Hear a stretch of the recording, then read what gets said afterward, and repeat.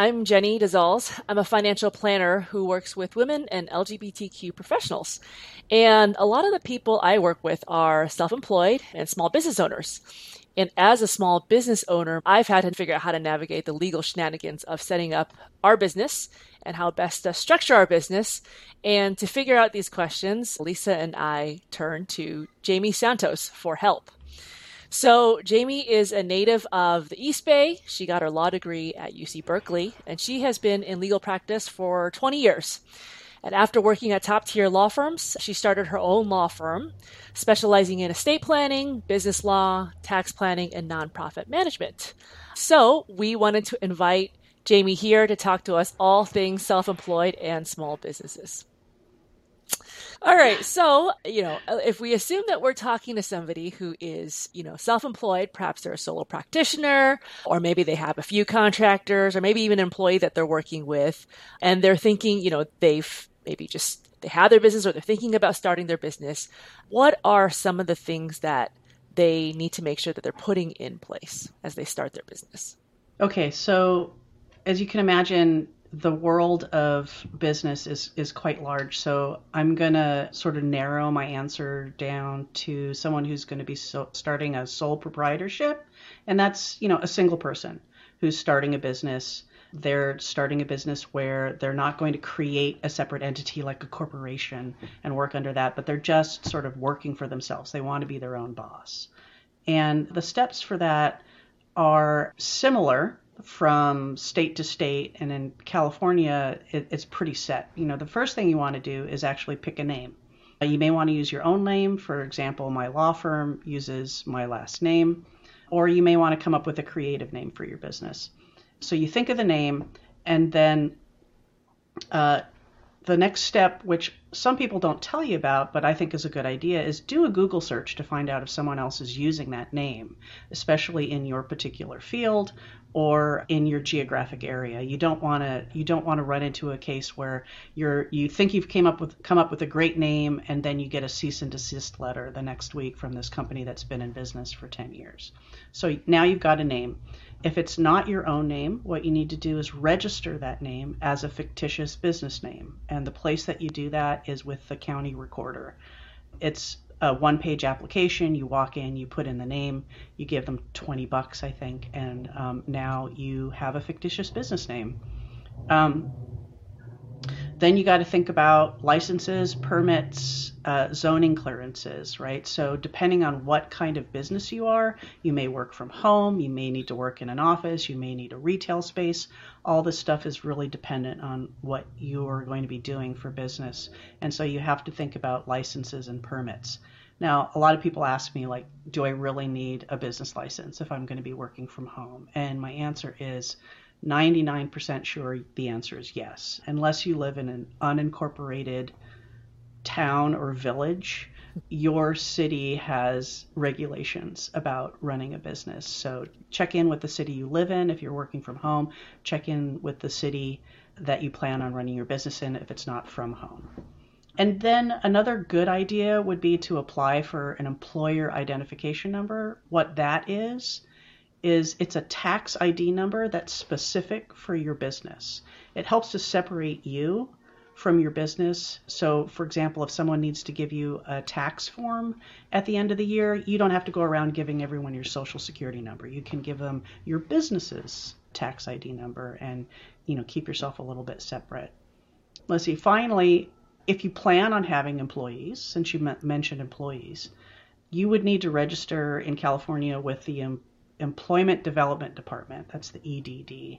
And they're responsible for taking out, from people's paychecks, they're responsible for taking out unemployment insurance, disability insurance payments, etc. So every time you hire a new employee, you need to reach out to them and let them know about that. Okay, got it. And that's the simple version. That's the simple version. Okay.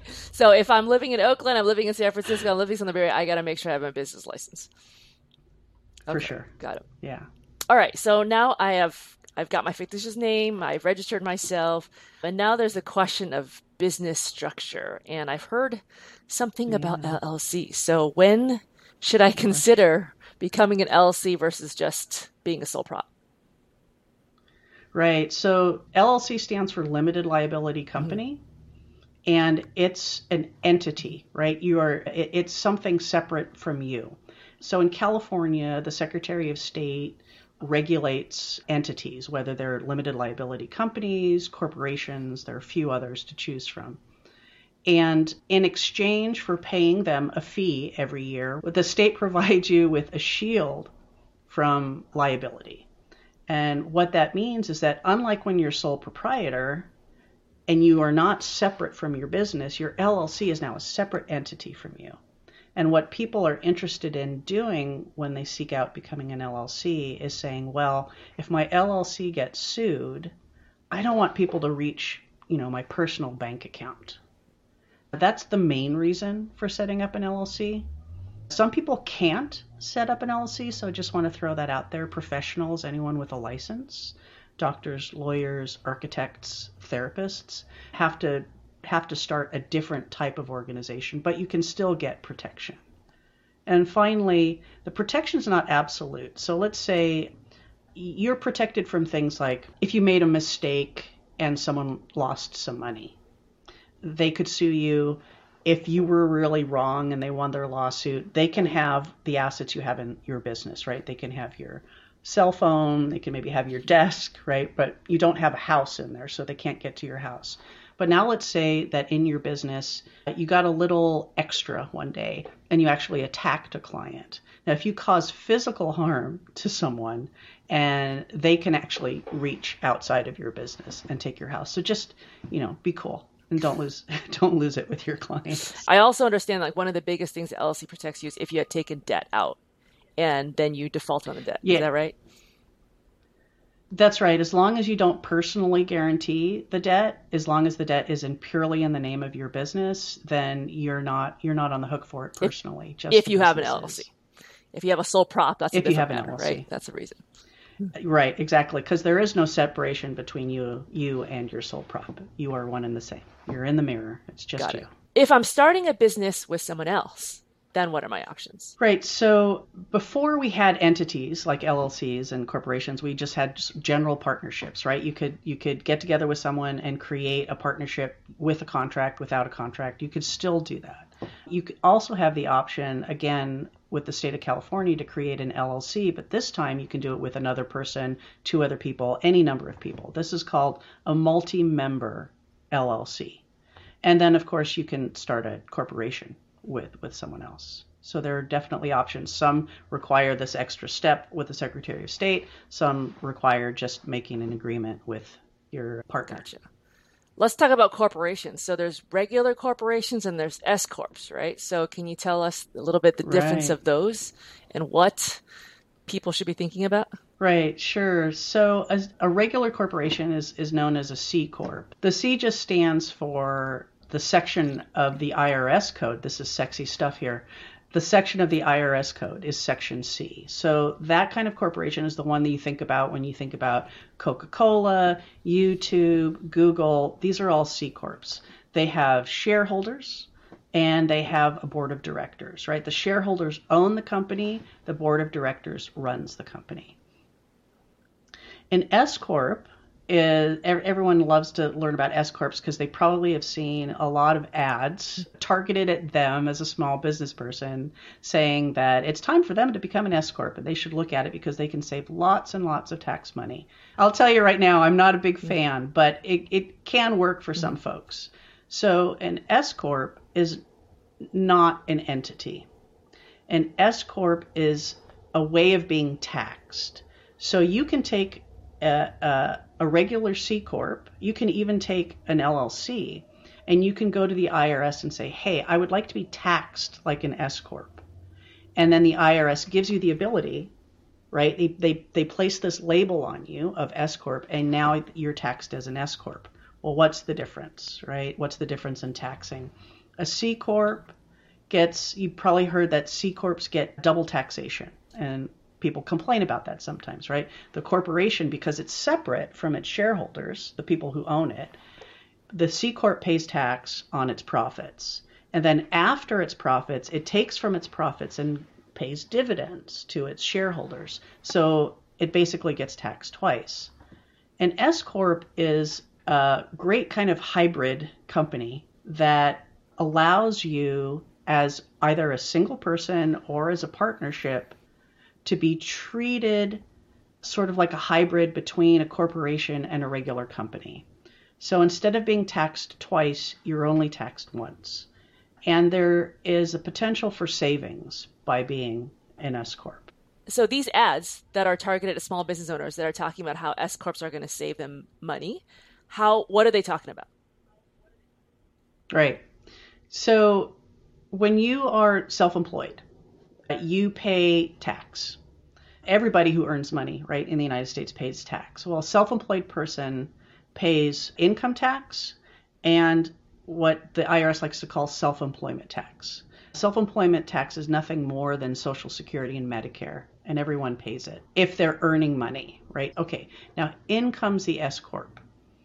The way that the S Corp is structured, you must become an employee of your own S Corp and you remain a shareholder of your S Corp. So you'll earn part of your money as an employee and you'll earn part of your money as a shareholder earning dividends, or in this case, we call them distributions, right?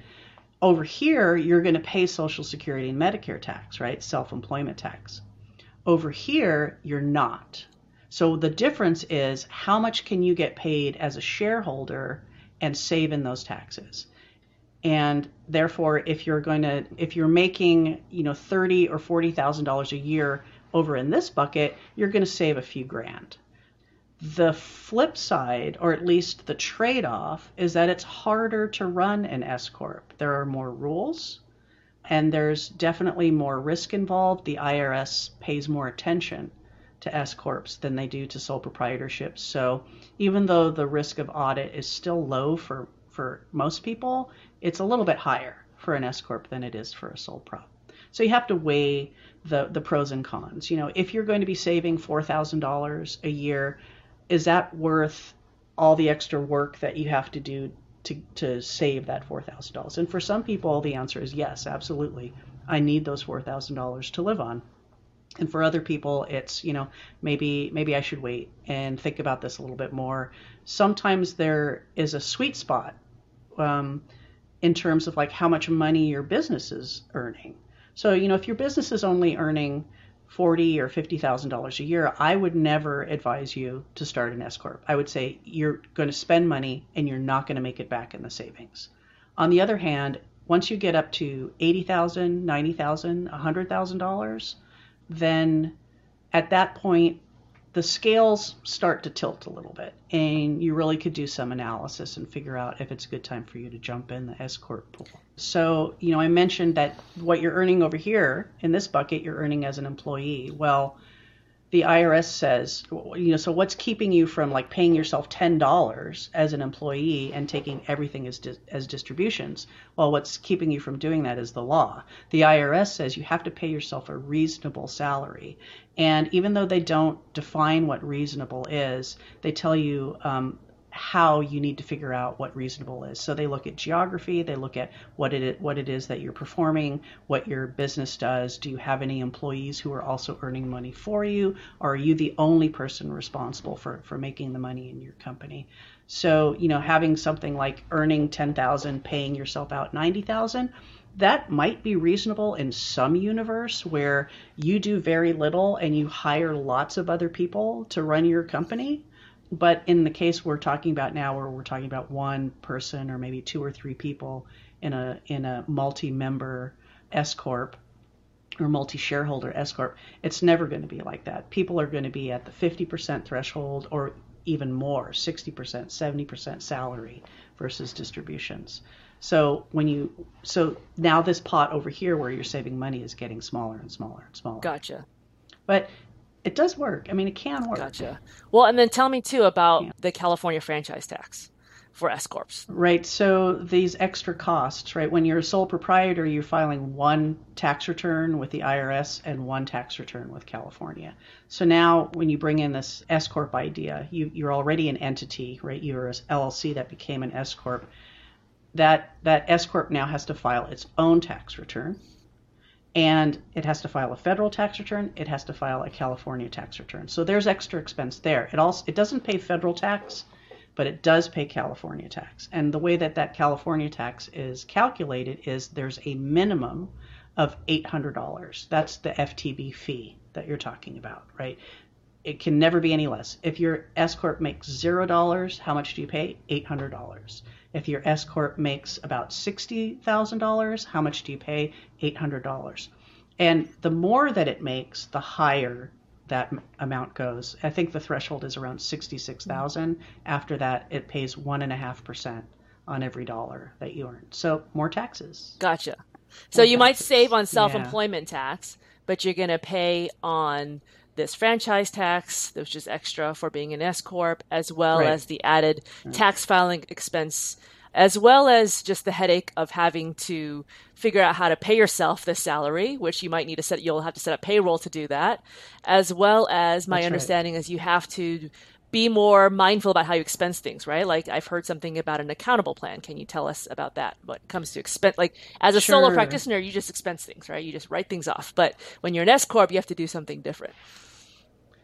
Yeah, that's right. So when you're a sole proprietor, let's say, you drive your car for business and you keep track of your mileage. And at the end of the year, when you're filling out your tax return, you get to take a deduction for the value of that mileage that you drove. You don't have to have your company pay you back for the miles that you drove or pay you back for the gas, but you get a deduction for it. So now, because you're not actually self-employed when you own an S corp, right? You're an employee and you're a shareholder. You can't just deduct your use of your car because it doesn't belong to the S corp.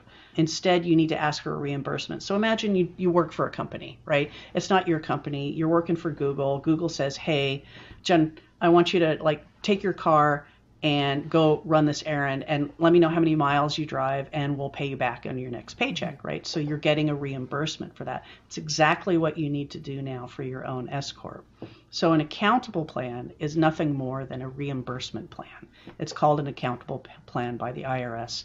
And you've got to have certain things in place for the IRS to recognize it as valid.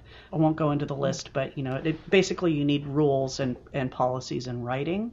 And you need to make sure that your employees are asking for their money like every month or every 2 months. You can't wait till the end of the year and pay yourself for all the miles that you drove. So it's extra bookkeeping on the part of you as an individual. It's extra bookkeeping on the part of you as your S corp. But the good news is if you have the money and the S corp to pay you back, it's one way of getting money out of the S corp and into your pocket so that you have a little bit, in addition to the salary that you're earning, you can be reimbursed for your home office expense. You can be reimbursed for the business use of your phone, for the business use of your car. If you make a mistake and take a client out for a business meal and you use your personal credit card, it's a way to get reimbursed for that from your S corp. So it has its benefits. It is more work. It is more work. Just like anything else. Okay. So it sounds like with the S corp, yes, the main benefit is you can save potentially on self-employment tax, but there's all of these other headaches. Yep. So if you were talking to somebody, I think you mentioned some dollar amounts, but what would be in total net income of a small business? At what point do you think it makes sense to consider an S corp? Yeah, if you are a single person, right? So if you were a single member LLC and you are thinking about becoming an S corp, I'd say if you've got consistent profits of about $80,000 a year, go talk to your CPA, go talk to a business attorney about figuring out if it's the right time for you. You don't need an attorney to do it. It's an election that you can have your tax preparer or your CPA make, or you can do it on your own. But definitely get some advice about what the rules are. But around 80,000. Let's switch topics. Yeah, let's switch topics. Expense deductions, whether you're a sole prop or an S corp or whatever, right? And you're doing an accountable plan. There are expenses. Although there are a lot of headaches to owning your own business, the positive is that you can expense the cost of doing business, and this can dramatically help your tax situation. So what do you see are the most frequently missed opportunities? Right. Right. So I feel like there are at least two different kinds of small business owners, right? There is the person who thinks that everything is deductible, including my sandwich that I eat at my desk during the day, and the person who thinks the only thing deductible is rent, right? Or maybe the cost of a computer that I do nothing with except for my business. And the truth of the matter is that it's somewhere in between there.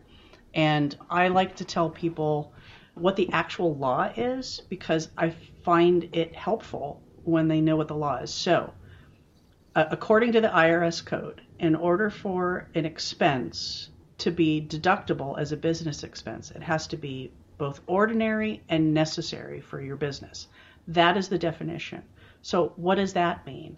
It can mean a lot of different things for a lot of different businesses, right? But the way that I like to think about it, and I advise people, is to think very, very expansively about what is ordinary and necessary for your business.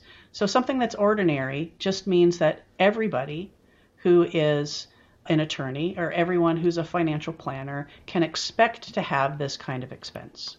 And something that is necessary is something that is particular to the way that you do something. So the example I like to give is, let's say you run a yoga studio. What's ordinary expense for a yoga studio? You've got rent, you've got yoga mats, you've got water, you've got statues, you've got incense, you've got candles. These are all ordinary. You see them in every single yoga studio. And you can expect to be able to deduct that. But now let's say you've jumped on the bandwagon and you now want to offer goat yoga at your yoga studio. You need goats, right? And so you need to rent them, lease them, buy them. You need to understand goat behavior. So you might need to go to the petting zoo and pay $5 to get into the petting zoo. You may need someone to train you on how to use those goats. Now, not every yoga studio needs that, but you need it. It's necessary for what it is that you do. So what I tell people is think about not just who they are and what they do, but what's the whole story about what it is that you provide, right? What is it that you're providing to your clients? You're sharing your experience with them. You're sharing your knowledge with them. You're sharing your research with them. You're sharing a lot of things with them. Think about everything that goes into who you are in order to provide your clients the experience that they're having. It's your narrative, right? If you are ever unfortunately called to be under audit to the IRS, just showing them their numbers isn't going to help you. They're going to ask you questions about your business. You know, they're going to say, "What is this entry here for goat food? I don't understand this," right? And it's your responsibility to have that narrative and have that narrative ready to be able to explain to the IRS why that expense was necessary. So think about who you are, come up with a narrative of why you need these expenses, and you'll find a whole bunch of expenses that you didn't realize you could deduct. So if you are a therapist and your clientele are children, and you tend to go to Pixar movies a lot. And this happens to me every time I work with a therapist professionally. I ask them if they've ever gone to see a Pixar movie and walked away going, you know, hey, I could use that in a session with little Susie or, little Mark. And every single time they say, yeah, I do that all the time. Well, that movie now just became deductible, and they hadn't thought about that before. But that's a tool that they're using in their therapy. So think about it expansively. Who are you? What do you do? What do you bring to your clients? And you'll find lots of expenses. That's great. That's really helpful. I haven't thought about that in that context. So is there like a percentage in which you will start raising red flags? So if let's just say you're deducting 80% of your business income, like let's just pretend you earn 100K and you're deducting 80K. Like, is there a percentage in which it raises red flags, or what raises red flags that could cause an audit by the IRS? Yeah, so I don't have an actual answer for that. And for the first question, there are plenty of companies that don't make any profit. And what the IRS rule is that if you don't show any profit for more than 2 out of 5 years, they can send you a letter and say, hey, we think that you're not actually a business. We think you're a hobby.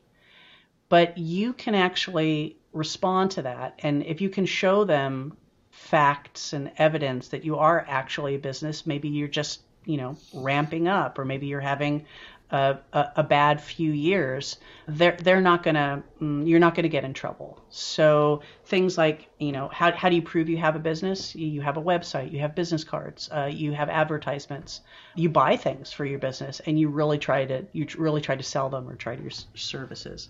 So the answer to, like, how many expenses can you take is, well, the IRS says you have to take all the expenses you have. Like, you can't hide them. In order, not only do you have to let them know about all of the income, you have to let them know about all of the expenses.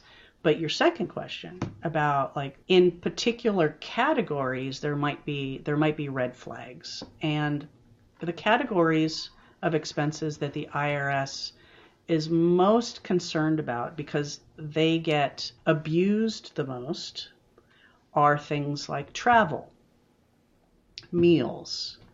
And so I have experience talking with IRS agents where they've told me that the reason the audit was happening was because this particular person had spent almost 40% of their income on travel in that particular year, and that set up a red flag. Now, that's not enough. I don't want to scare people, right? That's not enough necessarily to become a target for the IRS.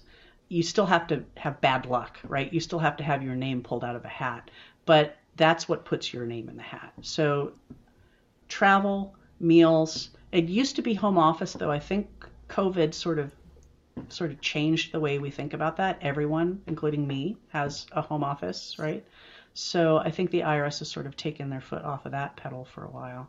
But just, again, as long as you have your narrative, and as long as you have the proof that you spent the money and what you spent the money on, you will survive an audit, and it could be very, very quick. If the IRS is interested in, so let's say the IRS is interested in this $20,000 trip that you took in 2023, and you took that trip and it was for business, and you have the receipts, and you have in your itinerary all of the business contacts that you met with while you were on your trip, that'll be the fastest audit in history. You'll be out in a few minutes because you'll be able to just show them that it was valid. So I wouldn't worry about it so much. Okay, that's helpful. All right, last question. It's kind of a one-off, but I do think that there are people who do this, including myself. But if someone is planning on, they're running a business and it operates in the U.S. and their clients are in the U.S., but they're traveling a lot. They're part of the reason they're doing this is for lifestyle flexibility. They're spending a big chunk of their year abroad, or maybe they even consider themselves residing abroad. Is there anything that they should be aware of running a U.S. business like this from a legal or tax standpoint? Well, the first thing that comes to mind is, the dyed-in-the-wool rule is that no matter where you earn your money, if you are a U.S. citizen or a U.S.